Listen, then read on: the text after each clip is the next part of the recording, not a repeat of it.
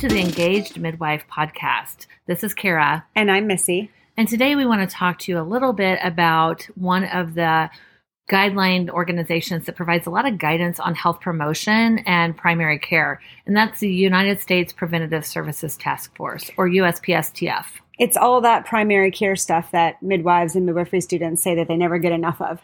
Yeah, and it's a really nice way to organize how you think about what counseling should you do for individual patients, what should you offer as screening, that sort of idea. And the United States Preventative Services Task Force is an independent group of individuals that pull together all of the evidence that can be found and that's available on things such as folic acid supplementation to prevent neural tube defects, such as our breast cancer screening, Pap testing, all of those different screenings and counselings that we should be doing for patients. And they make recommendations for those screenings, and then they grade them. And the grades are what are really helpful in knowing this is where we have the most evidence, or we don't really have any evidence at all. So if we think about kind of our grade A recommendations, it means that the United States Preventative Services Task Force recommends the service. There is really high certainty that the net benefit is substantial, and you should offer or provide that service to individuals that meet the right criteria. And then you can imagine from there, it kind of goes down a little bit to a B, means that they still recommend the service, and there's pretty high certainty that the net benefit is moderate, or there is at least moderate certainty that the net benefit is moderate to substantial, and you should offer or provide that service as well. From A and B, we go down to C, and that's where we're really, you could selectively offer that service. You could really take the patient characteristics and their desires and help identify whether or not you would want to offer that to the patient, whether or not they'll take you up on it. But it's kind of hard to tell that there's really great evidence that we would have even moderate or high success with that. And so that you really have to independently and individually kind of determine if it's the right test. For D, it means that the United States Preventative Services Task Forces don't offer this service. There's moderate or high certainty that the service doesn't have any benefit, or that the harm outweighs the benefits. And so we would discourage the use of that counseling, screening, testing, so forth. And then the last grade is an I. And for I, it concludes that the current evidence is insufficient, or the balance of benefits and harms just is not really well established. And so, you would want to look at clinical considerations to really determine whether or not that would be appropriate, but we just don't have good evidence. And so patient desires might go into that on whether or not that would be something you would want to do. So I understand that the USPSTF also sort of categorizes by age group. And what do those age groups look like? We would have our adolescents and then going into our adults and our seniors. There are recommendations on pediatrics, but obviously that doesn't really tie in for the midwife, but more so our adolescents and adults, and then our geriatric patients. Is there a good resource for this, Cara? Oh, there's an app for that. And so I love the USPSTF app that they have available. It's really easy to use. It can be very individualized for your patient based on those characteristics. It will ask you their age. It will ask height and weight, whether or not they're sexually active, whether or not they use tobacco, and whether or not they're pregnant. And it's really nice that you can individualize it and pull it up right in the clinic with the patient and say, here are grade A recommendations, here are grade B recommendations. And if there's a test that they're talking about and asking about, and you know that it's a C or D, you can have a really frank conversation about what the evidence is available. I also love their website. If you go to the website, you can click on recommendations, and then there are filters there. And so what I've gone and done is I have gone to the website and I've clicked on what are the published guidelines that are A grade, and then just click that what are the A grades for females of all ages. And so the nice thing on the website is that it gave me a nice, pretty comprehensive list of what all the A recommendations are. And some of the things that are on there are what we talked about with folic acid or cervical cancer screenings. Also, HIV screening, which is something that we don't normally think about all the time with our female patients. I think it's really great in the app and on the website as well. If you want more information about not just offering the screening this one time, but how often should I offer it?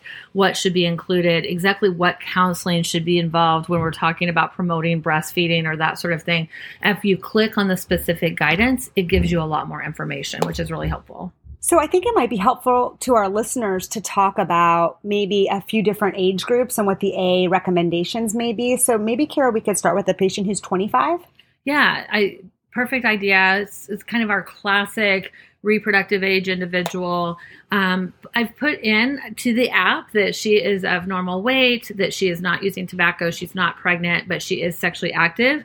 And the grade A recommendations would be cervical cancer screening, that we know that we start that at age 21 and offer it every 3 years in the 20s. And then not forgetting our folic acid supplementation, and that we should offer HIV screening to all individuals between 15 and 65. Also screening for blood pressure, and then offering syphilis screening as well if they're at increased risk, which may be sexually active individuals, but it could also be individuals in really high incidence areas and so forth. I think that those recommendations are great. I also noticed some things that we might have recommended previously that aren't on that list now. So self-breast exam, clinical breast exam has dropped off the list of things that are grade A recommendations. Absolutely. And actually, for self-breast exam and clinical breast exam, the United States Preventative Services Taskforce would say we shouldn't do those at all. And so they're not even an A or B at this point in time.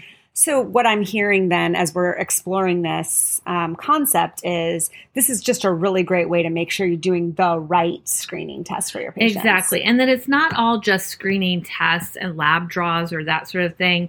But if we went down to like the grade B recommendations, we're thinking about we should be promoting breastfeeding, that it is a primary care prevention for not only the woman in reducing her breast cancer risk and so forth, but it is prevention for that child in their lifetime that they can reduce their risk with breastfeeding. It could also be our gonorrhea and chlamydia screening. It could be assessing for depression and doing a valid and reliable depression screen on people in primary care.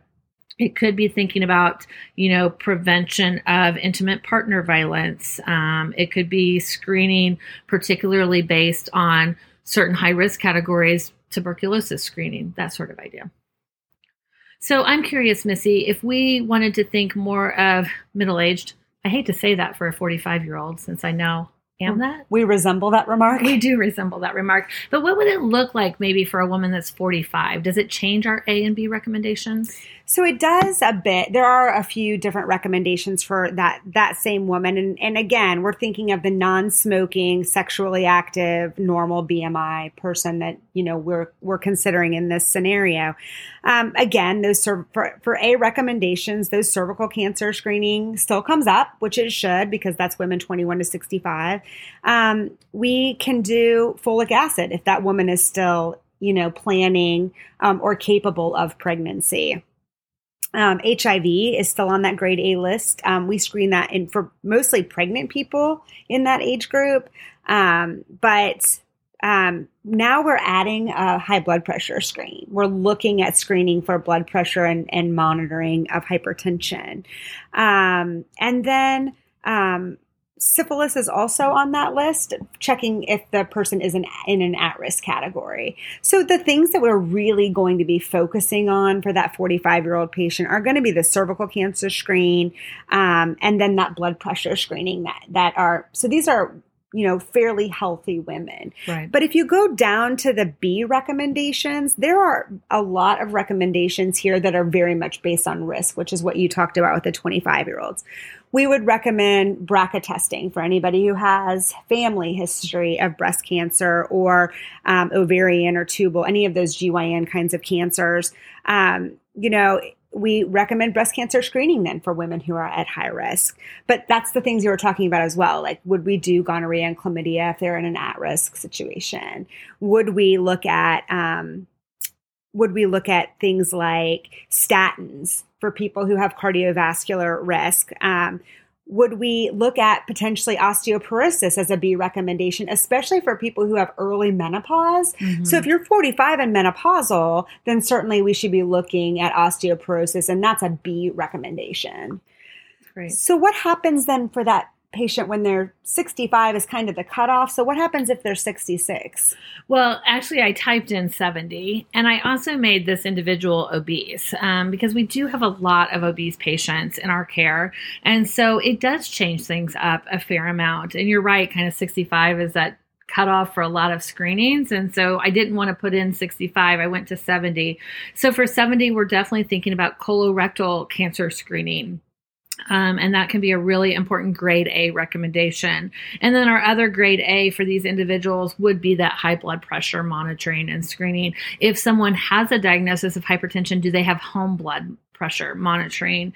There's some of those high risk of like using pre-exposure prophylaxis or PrEP for HIV positive, people that would be at risk, or the syphilis, because again, just because you're 70 doesn't mean that your risk disappears. And so we would want to individualize that. The notable things that have dropped off of this list are cervical cancer screening. Yes. And there are no grade A recommendations for breast screenings. Exactly. But definitely we do have our breast cancer screening in this age group. And then also, as you mentioned, if there's family history of gynecologic cancers and so forth, thinking about our BRCA1 or 2, would we potentially use medications to help prevent breast cancer in certain individuals? We still have our normal screening mammography for women age 50 to 74.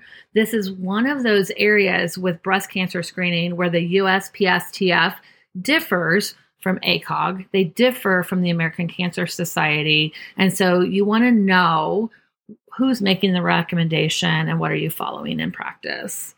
And then we can't forget our other primary care things, such as our depression screening for diabetes, thinking about really healthy diet and physical activity counseling to help prevent that cardiovascular disease, and then any screening for infections.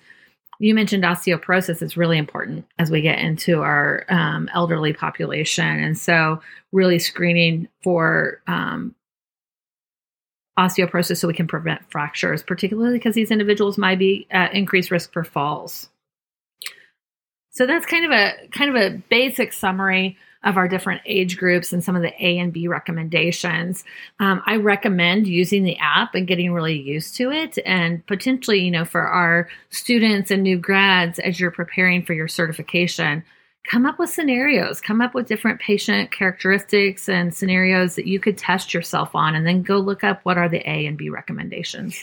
Also, the USPSTF does a really nice job of outlining different methods for screening and assessment. So, for example, we've talked a lot about health behaviors. And so the USPSTF will talk to you about the 5 A's framework, which is ask, advise, assess, assist, and arrange. So that gives us a framework by which to assist our patients in, making positive change. They also do a really good job of talking about those valid and reliable tools for coming to diagnosis as well. So I kind of classically think of our depression screening in primary care, then maybe we use the PHQ-9, which is the patient health questionnaire, or the PHQ-2 is our basic screening. And then if we would have a positive screen on that, going to the PHQ-9. But they do a really nice job of talking about those valid and reliable interventions and tools. Right. And sometimes, in the office, we don't see a big volume of patients who have alcohol use or abuse disorders. And so it gives us, what kinds of frameworks can we use to talk through those kinds of behavior changes with patients. So it's not just this list of primary care topics where it tells us whether we should or shouldn't screen someone. It's actually a really great tool for, maybe this screening isn't in my toolbox and I need to put it there. Or I need a quick reference by which to decide which of these assessment techniques I'm going to use. Yeah. So we mentioned the app and it can be really helpful, but then you mentioned the website, and that would be one that I would definitely have bookmarked on my computer. Awesome. We did do a podcast recently that talks a lot about apps. And I think that there are some great apps that have some primary care things. One of my favorite resources for primary care is actually the 5-Minute Clinical Consultant, because that book or that app really gives you like a down and dirty review of pathophysiology, diagnosis, screening, and treatment in a very concise way. So I think on top of this USPSTF, how should we screen and how should we do those things, it's also, I think, important for us to consider what our resources are for primary care. Absolutely. And we didn't mention it in the app conversation, but ACOG has an app available where they talk about the components of a well woman exam. And then Nurse Practitioners in Women's Health, or NPWH, also has an app where they talk about what components to include in a well woman visit. And that could be something that would be helpful to people as well. I agree. Well, thanks for joining us today. We are over the moon about being able to give people, tangible tools, usable tools that, they can put into practice quickly. And not just for our new grads and our students, but really thinking about practicing clinicians and how we can make our work more effective and efficient and really evidence-based. I agree. Thanks for joining us. Thanks.